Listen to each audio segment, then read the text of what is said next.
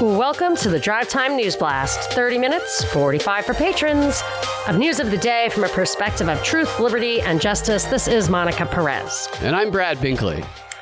Our top story, not very interesting, but very significant. A, quote, a bipartisan group of senators reach infrastructure deal. And for me, bipartisan infrastructure should be an oxymoron. Ask Barack Obama. Republicans were totally against it. Trump got Republicans on board with it. It shouldn't even be a thing. And it's really bad now because what they're doing is it's a $1 trillion infrastructure bill. And if you look at it, they only break out the $550 billion of what's called like extra spending. The other $450 is what's called baseline spending. It's already kind of committed. They do re-vote on it, but it's already committed to like roads and stuff. So this is extra on top of what they would normally spend. It's only 10% of the whole thing, of the whole entire bill. Oh, I guess it's 20% of the additional spending is on additional roads and bridges and stuff. They're spending a big chunk of it on modernizing the electric grid. I'm guessing that they're going to put a bunch of backdoors in there or probably teeing it up for electric cars, which I'm sure is part of the road work. Yeah, I heard them talking about it today. I heard one of the congressmen talking about it, how it's going to modernize it, like you were saying, and how it's going to give a connection for the government with these companies because of cyber, because cyber attacks are the new war. We're not going to see bombs dropping on New York. We're going to see big corporations hacked. Therefore, big corporations must partner and work with the government and give them access to their infrastructure. Yeah, even the supply chain stuff we were talking about yesterday brought in that cyber element. I absolutely have to watch that 5 hours of World Economic Forum stuff, Cyber Polygon from July 9th. I have to watch it because they are going to tell us what's coming, and I have to see that. In addition, this thing is going to have high-speed internet to rural areas, which I consider to be like a cultural attack. And a lot of the rest of the additional spending will be extra on trains, planes, et cetera. But remember, it's double almost what it would otherwise be. But what's really bad about this is what they're doing is the Democrats want a bunch of stuff that Republicans could never get away with. So they are going to take out from the next giant bill, the $3.5 trillion bill that they're going to cram down. They're going to take out anything that Republicans can get away with signing off on. So the Republicans are going to give them cover on this stuff. So the Republicans are like, okay, this is horse trading. We do that. So that way it doesn't have to be a $4.5 trillion deal that the Democrats absolutely crammed down through reconciliation. It's, in my opinion, it's totally unconstitutional. It is not the legislative process that was meant to bring down a bill that's $3.5 trillion. But so the next one's going to be that. And this is, I don't know if people are really thinking about it, but there are 211 Republicans in Congress. There are 220 Democrats in Congress. 50-50 is the Senate, of course. The way it works is you get a simple majority in Congress. It gets to the Senate. For the Senate to vote on it, it has to have a supermajority, which is 60, which is what actually happened, basically. And then the Senate, though, after it comes to a vote, only needs a 50-50 vote. And I'm thinking to the extent that Garland's can gets kicked and he doesn't get satisfaction on examining those ballots, because the Georgia ballots, just my guess is that if you really did investigate all the fraud in Georgia, Ossoff would not be senator. Perdue would be senator. And that would mean there would be 51. But I don't think they would go back and overturn the laws that were passed under these circumstances. So to the extent the Republicans are allowing this thing to go forward and not just sitting on it and delaying this process and ushering in that $3.5 trillion thing, which has to get passed before any change in Senate composition, it's, of course, just the fake opposition. The GOP is just absolute fake opposition. And then I have a correction on yesterday, and then we can move on. So yesterday, I think I said that Biles, the gymnast who sat out of the Olympics, was doing something I think maybe Muhammad Ali did. And my son, who's a fan of Muhammad Ali, and I've always been a fan of Muhammad Ali, he's like, Mom, How could you say that? He did win the gold. And then I realized, I was like, oh, of course he did win the gold. In 1960, he won the gold for the light heavyweight championship. In 1964 was he won the heavyweight championship against Sonny Liston, where there's that famous picture of him looking down at the boxer on the ground. And he's saying, get up. He's saying, get up, because obviously Sonny Liston took a dive. I mentioned that yesterday. I read a great book called The Devil and Sonny Liston. I really enjoyed that by, I think, Nick Tosches, who also wrote a good biography of Dean Martin, Living High in the Dirty World of Dreams. You can just tell by the title, this guy's a good writer. So anyway, he then was a conscientious objector in 66. His conviction on that was overturned in 71, but he already lost a lot of years boxing. Now, my contention is that he may have his image as the greatest of all time as a boxer may have been promoted above the reality because he was to be, and maybe was in himself, a cultural icon. So that was promoted and he was perfect for it.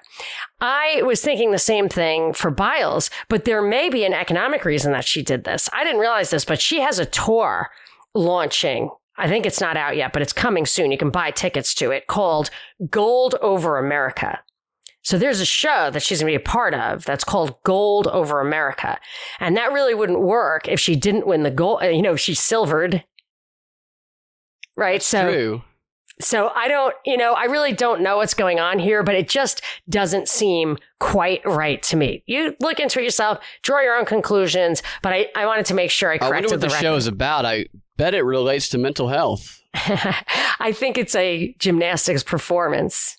I know, but I bet that it centers around mental health in a similar way that Harry and Meghan have this show that they talk and interview these celebrities about their lives and stuff, but it really focuses in on the mental health that enables them to do their stuff and to stand. I bet it does. I think it's the mat work. I think it's a performance. I'm not sure there's a lot of talking. I'm making a prediction that mental health will be a through line of whatever show that this is. Anything she ever does is going to have that, I think. Yes, because I saw an article from the World Health Organization that focused in on her mental health thing and how it's going to impact the world of sports moving forward. And I think her show would be a perfect platform for that. I also saw a debunk on Snopes. They came out and they said, recontextualizing the 1996 or whatever the Olympics were, where the gymnast who hurt her ankle, I can't remember her name offhand, the girl who had the sprained ankle and she famously flipped around and nailed the landing and they won the gold. Carrie shrugged maybe, and it was just heroic. You don't remember, Carrie? You don't remember this? It's one of the most I remember the story, but I don't know the name. It's one of the most iconic moments in Olympic history. Now, I don't know if she's why they won the gold. I really don't remember. So maybe Snopes is right. That's an odd thing for me to say. But the whole idea of the article is no. She did not do her athletic event injured and win the gold for her country. So you can't say that this girl, Biles, lost the gold for America. So they're going out of their way to kind of defend Biles. It's strange, the coordinated effort going on right now about that. So we talked about data and the psychological experiment going on right now. And I saw an article that is a perfect example of the type of data that they are collecting right now during the pandemic. This is from the New York Times. The article is titled, "The Pandemic Changed How We Spent Our Time." Obviously. Duh. By force. Yeah, exactly. So here is some of the takeaways from this article. People spent last year an hour and a half less on average with people outside of their household. So we spent an hour and a half less with people who we do not live with. For people who didn't live with anyone else, this meant they spent more than 20 hours a day either asleep or alone on average. So there's one little data psychological point you can find out about people who are alone and how you can maybe affect them. And then they go on to young people. Young people, especially teenagers, saw the biggest shift in their social lives. Teenagers 15 to 19 spent 6 hours a day alone, up from 4.5 hours a day in 2019. So that's an interesting. I remember David Crow was talking about that when we talked to him in April of 2020. He said he lived alone and this was hard for him. Yeah, and I think that's probably the case for a lot of people. And they can use this data to target their propaganda, to target their advertising. Like, look how specific this next piece of data is. Young people were also the only group to spend more time on personal grooming in 2020 and the only group to spend less time working out. That's a very specific young people between 15 and 19. Male and female between 15 and 19 spend more time primping for the camera. Yes. But not for the beach. Yes, that's a great way to put it. And that is very interesting data to collect that you can use in this psychological profiling that you're collecting. The most interesting aspect of it that they collected data on was this. And this is from the same group that collects the census data, by the way. And I can tell you how they collect the data in a second. It's pretty interesting.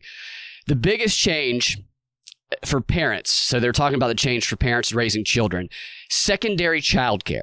So we see the American Families Plan, we see the cradle to career stuff with the infrastructure stuff. The biggest changes in the amount of time parents spent watching their children while juggling other tasks. So they did this where it's like, are you cooking while also watching your kids, stuff like that. That's been my experience. Like I used to have help. I have a special needs child, and I mean, it was weird because she took vacation immediately, all of her vacation through the end of the year. And I'm not dissing her, but I never saw her again. That's what they are calling secondary childcare. Is that it's really hard because my son has special needs and the other kids are home too. Like it's been really crazy, but I actually like it better. It's harder, but I like it better because I really feel like doing those tasks are really important for, like, that's what parenting is. It's a lot of it is just being there, is just feeding them, is just being in the kitchen. They talk to you while you're doing the dishes, whatever. Yeah, well, parents spent 6 hours a day on that secondary childcare, up an hour and 20 minutes from 2019. So that's a pretty good chunk of time. And they said that women bore the brunt of this burden. They said they spent 7 hours a day on secondary childcare versus 5 hours for men and 8 hours on overall childcare. And this is leading to the way that they're talking about this. This is leading to better give your kids to Mama Kamala. Because that's crazy. Because for me, like, okay, maybe the women increased the number of minutes more, but men probably doubled the amount of time. My husband, we hate to say anything good came out of this, but his engagement with the kids, and even in those little ways, just went through the roof. And everybody has been very happy with that. Now he's going back now, but that has been actually a really good thing. And I wouldn't even get I won't even hire somebody to come over like they used to, much less push the kids out to childcare. Well, they target single moms when it comes to the childcare. They conclude by saying the single moms were hit the hardest, and unmarried women with elementary school age children were at home nearly 3 extra hours a day with childcare. And that was a lot more than unmarried men spent. And then it contextualizes it with this: they need help, they need extra care coming in, and it fits perfectly. This is the type of data that can be used in a Biden pitch for the American Families Plan. And it wouldn't surprise me to hear this exact data point spoken, and it talks about who can use this data, and they're talking about policymakers, they're talking about journalists, they're talking about think tanks using it. And the way they collected the data, the most interesting part of it is they asked people who were involved in the study, this is Census Bureau interviewers, they have people spend 24 hours documenting every single thing that they do, every detail, including the activities they do and the people who are in the room with them when they conduct the activities, which I think that could get a little personal and a little interesting at the same time. But can you imagine if you actually did that, what you'd be telling people? People are writing this down? Yes. Every, 15 minutes? Or at the end of the day? No, they want them to continuously track it through a 24-hour period. So probably every 15 minutes is what I gather. Yeah. Because that's actually disruptive. It's like what I think of as quantum, like where the observer affects the observed. Definitely. It's either disruptive, in which case it's inaccurate, or it's inaccurate because it's later and not disruptive. However, I'm not saying that isn't basically correct, but it's just a sloppy. I wouldn't take it to the bank. I wouldn't swear that was true on a statistical basis. I believe they use phone data as well. Now that is, I think, accurate and does not enter into the, I mean, you can manipulate if you wanted to on purpose, but. See, this stuff isn't just put out there for nothing. This is behavioral effects that they're using for policy, for research, based on this pandemic, and they're collecting all kind of data like this. And actually, I have in the Patron 15 a story that sounds like it would dovetail with that. And I'm going to talk about it. It has to do with mental health demographics. But I believe that the study was actually done before COVID, yet the headline kind of, feels very COVIDian. I'll tell you about that in the Patron 15. There was a story I just wanted to bring to your attention because I thought it'd be interesting to you, that the SEC, which regulates the stock and bond trading and their regulatory disclosures and all of that, the headline is SEC mulls climate change risks in 10Ks, which is their reporting documents. And what in the Wall Street Journal article, it did not get into, it was kind of confusing because what it did not say is that what they're looking for is specific standard regulatory reporting. And if you go beyond the Wall Street Journal, you can find that it's ESG, that it affects anything that claims to be sustainable or green, very acutely. So it's very obviously the World Economic Forum thing trying to get ESG standards to be regulatory requirements. And they said it would talk about greenhouse gas emissions, plans for managing risks. They went on to say it would be quantitative reporting, including financial impact of climate change, progress towards climate goals. The SEC chair made this announcement at a UN-backed Principles for Responsible Investment event. And it said they would even consider covering how executives manage climate risks and opportunities and how climate change factors into a company's business strategy, which I assume that would all be, I've worked on documents like that. Most of it is a reflection of anticipated regulation. So it's not like, well, the earth is getting hotter, so it's going to cost more to keep my ice cream frozen. It's the government says the earth is getting hotter and they're going to make regulations that make refrigeration more expensive. That's what I've always seen that stuff. And I wouldn't be surprised if that continues to do it. And I wanted to just ask you if you saw in the opening ceremony of the Olympics, the legit bat sent me a text of this where you can see the opening ceremony is like a circle with colored boxes behind them. And it is the UN Agenda 2030 sustainability symbol. They have lapel pins like that. My kids are like, oh yeah, that's all over my school. They have posters with that symbol. So everybody recognizes it. I wouldn't have. But anyway, it's all coming together. Yeah, they like to do that. They like to have those symbols everywhere during these worldly events or national events in America anyway. And it means something because it's this color-coded wheel of different sustainability goals that reminded me of the World Economic Great Reset wheel, but it's on the UN website and the colors actually match. It's definitely supposed to be the same thing. I was reading about a color-coded interactive wheel of sorts. The CDC has a color-coded interactive map. I don't know how long they've had this. It seems like a new thing the way it was presented. I did go look at it. But I saw this in the AJC. The website features a color-coded interactive map that shows different levels of community COVID-19 transmission. In the color-coded map, orange reflects substantial community transmission and red indicates high transmission. So I went over there to look at the map, and you can see the zoomed out map, kind of like you might see a map of, if you're looking for directions, you can see the entire United States at first, and you can see the different colors. Of course, in the South, where all the redneck Republicans are, is really red, where high transmission, and the colors are lighter once you go up north, of course. And then you can zoom in down to the county level. So you can get all the way down to the county level and see what color your county is, see what the transmission is. I'm wondering how they've got all this data. Obviously, their contact tracing efforts are contributing to this. But I'm wondering how much further they can actually go with this if they really wanted to. Is this a Google Map type technology where I can zoom in on my actual house and see the cars in the driveway? Can I zoom into my driveway and see where the spread is in my garage so I know what parts of the garage to stay out of? How close can they get with this technology?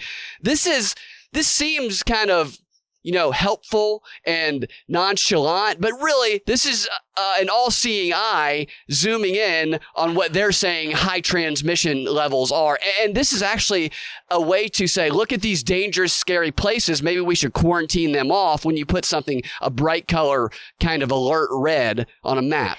And they act like the information is correct. So They act like it's based on something real. I retweeted this, but boy, it's a slog, but you have to, I mean, if you took the time, you could understand it, how they changed the VAERS reporting to where basically patterns cannot emerge. Even if it's like, they do with like, I don't know if it's a log scale, like something crazy. You have to really read the article I tweeted at Monica Perez Show, but it just shows you this data that then they make visual for you to understand.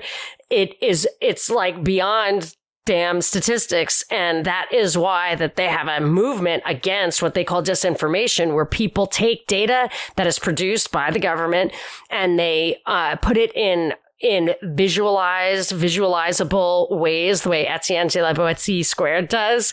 And that is so powerful that they're worried that they can take real data and make real charts that have visual impact in a way they don't want it to. Like that, capital T, whatever. So that's interesting. Ever since you brought up the point a couple days ago about how the pharmaceutical companies are making billions of dollars off of this, yet they are accusing the, quote, disinformation dozen of becoming millionaires off of what they're telling, when the pharmaceutical companies are becoming mega billionaires off of it. It's just absurd. That was last week. This week, today, in today's Wall Street Journal, Pfizer said they raised their estimate of COVID-19 vaccine sales by 29%. 29%. And I'll give you, that's tens of billions of dollars. Or at least $10 billion. And the reason, it didn't say the reason. There was a very screwy article in the journal about this, which actually said the headline of a separate article from that one, Pfizer vax protection still strong after 6 months.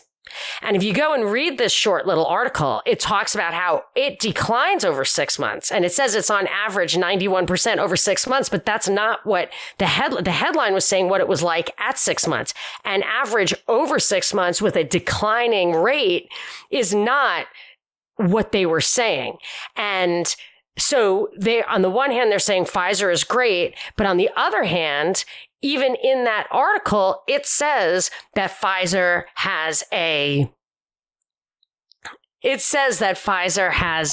wants to promote a third dose. And that could be why it's going up by a third. I mean, or it could go up by 50% if everybody got a third dose. But if not everybody gets a third dose, I mean, that alone could account for it. It's interesting the way they seed these conversations. I noticed this a few months ago when they first started bringing up the third dose Pfizer thing. And then people were saying, no evidence we need a third dose yet. But I was like, I think that's just the beginning of the conversation. A few months down the road, it's going to be maybe we do need that third dose because the others wear off and everybody can line their pockets in the meantime. Yes, could be. So Netflix is requiring vaccinations for actors. They're going further than what Hollywood is going. Hollywood sent out a letter where they're saying you can implement the mandatory vaccine policies for cast and crew on a production by production basis. Netflix is going further and saying that we are doing mandatory vaccines for all cast of all of its U.S. productions. U.S. productions. I find that interesting that it's U.S. productions. So I presume there will be some out of country productions going on. So as well as those who come into contact with people on set.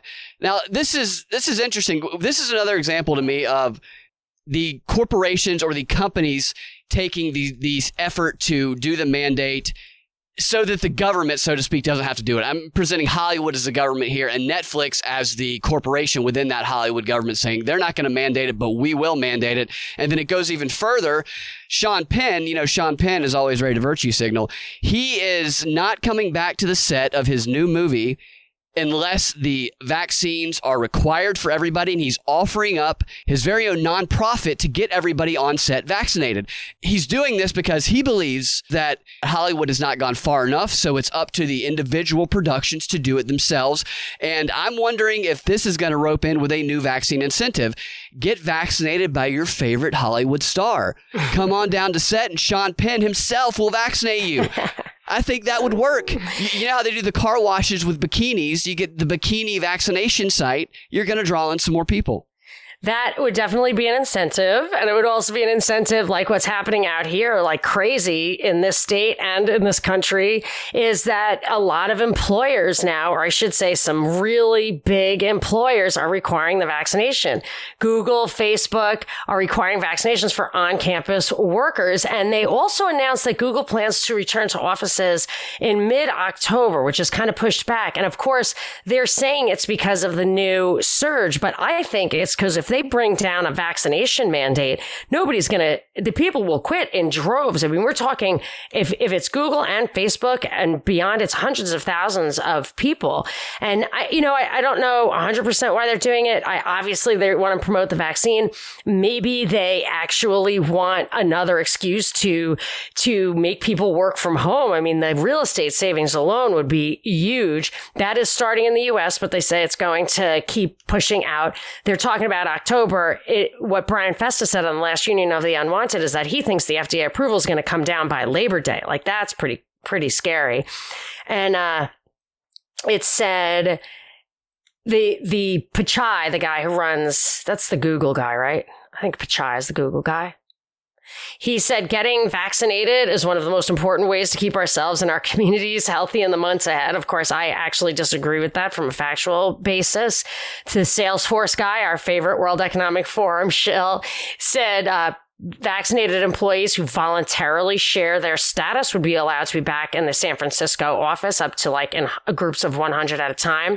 And my favorite is that the Gulf Coast Bank and Trust in Louisiana doesn't feel like they want to take the risk of liability of mandating the vaccine. And then as a footnote, it's like, and they don't think it's their place as a private company, but they are emphasizing to their employees, they want to focus on a political solution, which is they're going to tell people that, for Republicans, that Trump is the one who introduced the vaccines in the first place, and Biden is the one who's really pushing it. Okay, so before we get to the last story of the Free 30, which is going to be, you thought the Tuskegee study shocked the conscience. Ever hear what they did in Guatemala? And in the Patron 15, I want to tell you about that. You know what I call the suicide demographic? Well, there's also a mental illness demo. I will tell you all about that. And the greatest story ever, and it's coming out of a trailer park in Louisiana. I have got to hear this. Don't want to miss that story. Okay, so, but before we get to all that, a big thanks to the sponsor of today's show. It is our friend, Etienne de la Boetie squared at government-scam.com/Monica, where he is offering the Everything Bundle for $100, where you get a copy of Government, the Biggest Scam in History Exposed.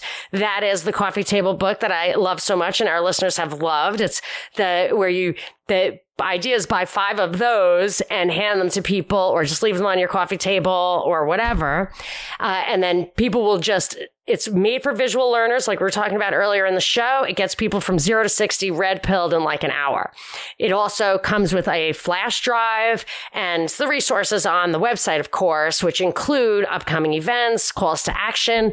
In the Everything Bundle, you also get Larkin Rose's The Most Dangerous Superstition. I love that book. It's about how we think that government is a necessity, but that's just a superstition, and it really breaks it down item by item. It's excellent.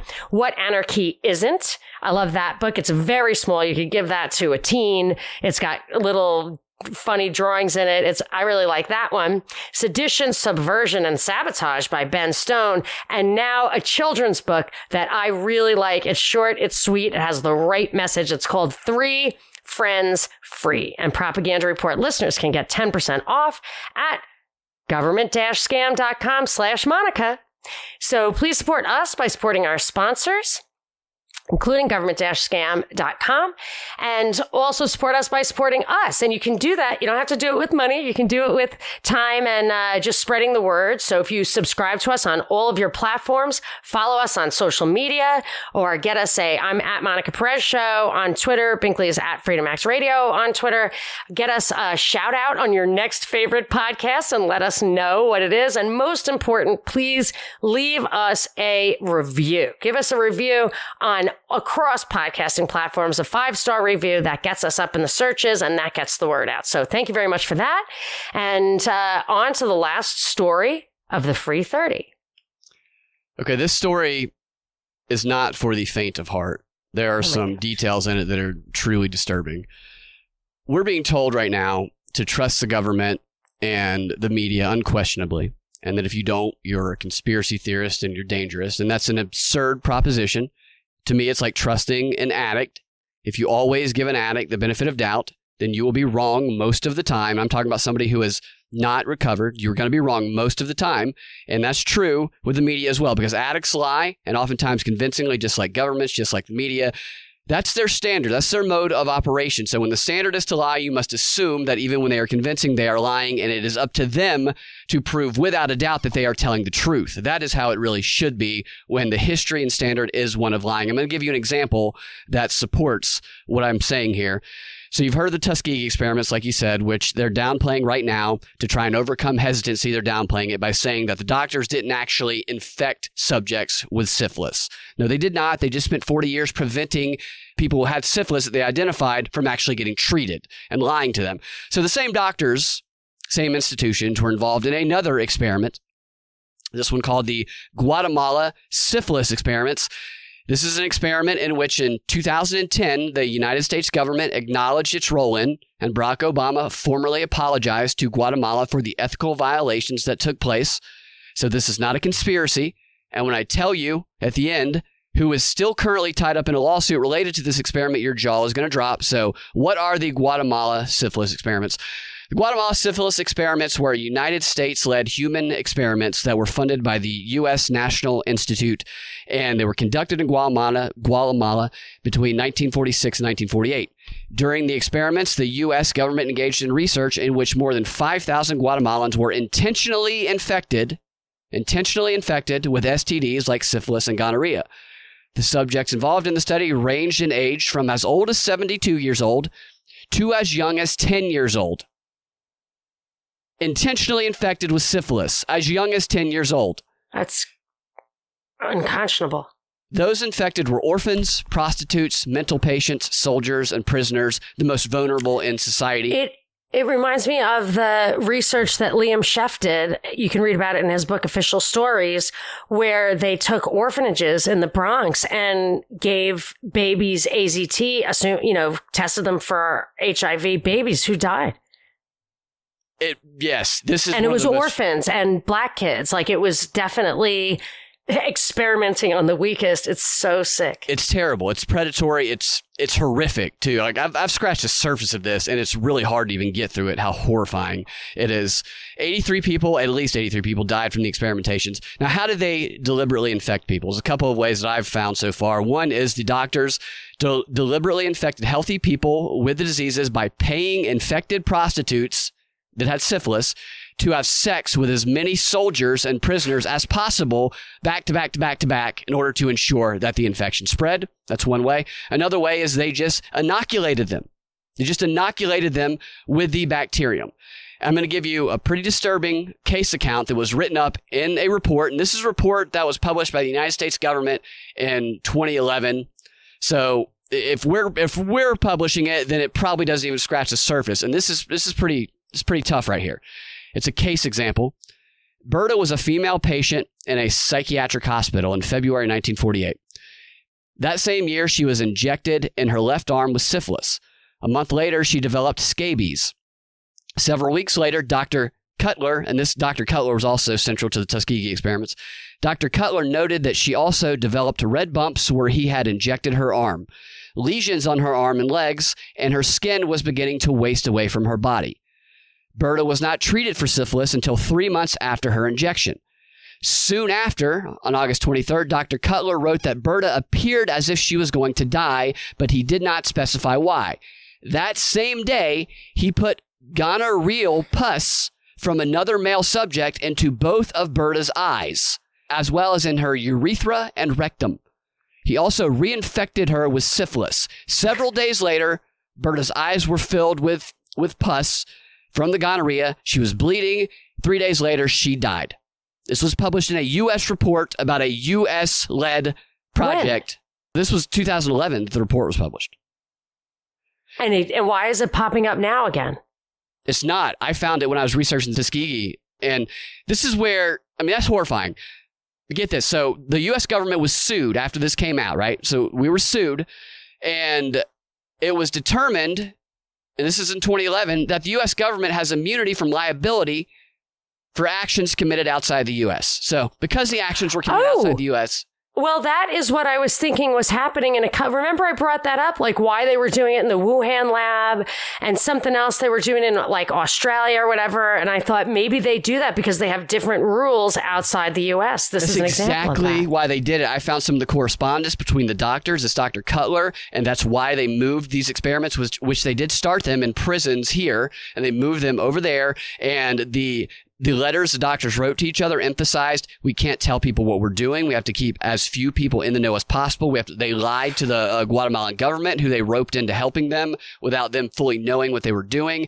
And there's other lawsuits, however. And this is the most kind of shocking part. Well, not what I just read is the most shocking part. But connecting this to right now, there's lawsuits against non-governmental organizations because some of the doctors involved in the experiments were head doctors at Johns Hopkins University. Figures. So nearly 800 former research subjects and their families filed a $1 billion lawsuit against Johns Hopkins University, blaming the institution for its role in the 1940s government experiments in Guatemala that infected hundreds with syphilis, gonorrhea, and other sexually transmitted diseases. The lawsuit seeks to hold Hopkins responsible for the experiments because its doctors held key roles on panels that reviewed and approved federal spending on the experiments. Also listed in the suit are the Rockefeller Foundation and the drug maker Bristol Myers Squibb as defendants, and that was in 2015. Now, as recent as 2019, in January in 2019, a United States federal judge stated that Johns Hopkins University, Bristol Myers, and the Rockefeller Foundation must face a $1 billion lawsuit for the roles in this experiment. And as recent as August of 2019, a motion to dismiss by the defendants, the Rockefeller Foundation and Johns Hopkins, was denied. So here's what we have. Here's the situation. We have the university that was at the center of Event 201 that is being presented to us as the ultimate authoritative source for this pandemic. That university is currently still tied up in a lawsuit seeking billions of dollars for the role they played in intentionally infecting hundreds of Guatemalans with syphilis.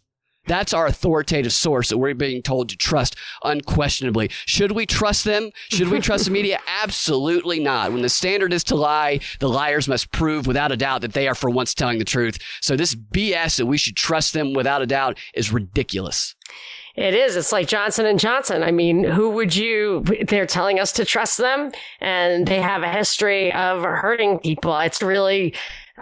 people should do their homework on the institutions that get the imprimatur from the powers that be. It's shocking. So, I have a quick shout out. I want to shout out, Ism Can't, because when I announced that, people might not have heard this because I think I only told patrons. So we're changing our patron tiers a little bit.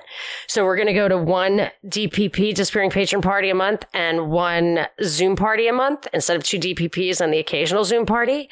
But Ismcant said that he would continue to conduct the patron parties on Discord. So he set up a URL called DPP Discord, DPPDiscord.com. All you have to do is register for Discord and go there. And that's where you find Propaganda Report people hanging out. And so I thank him for that. He's going to make sure that he's there. There's a party going every single Friday afternoon. So I appreciate that.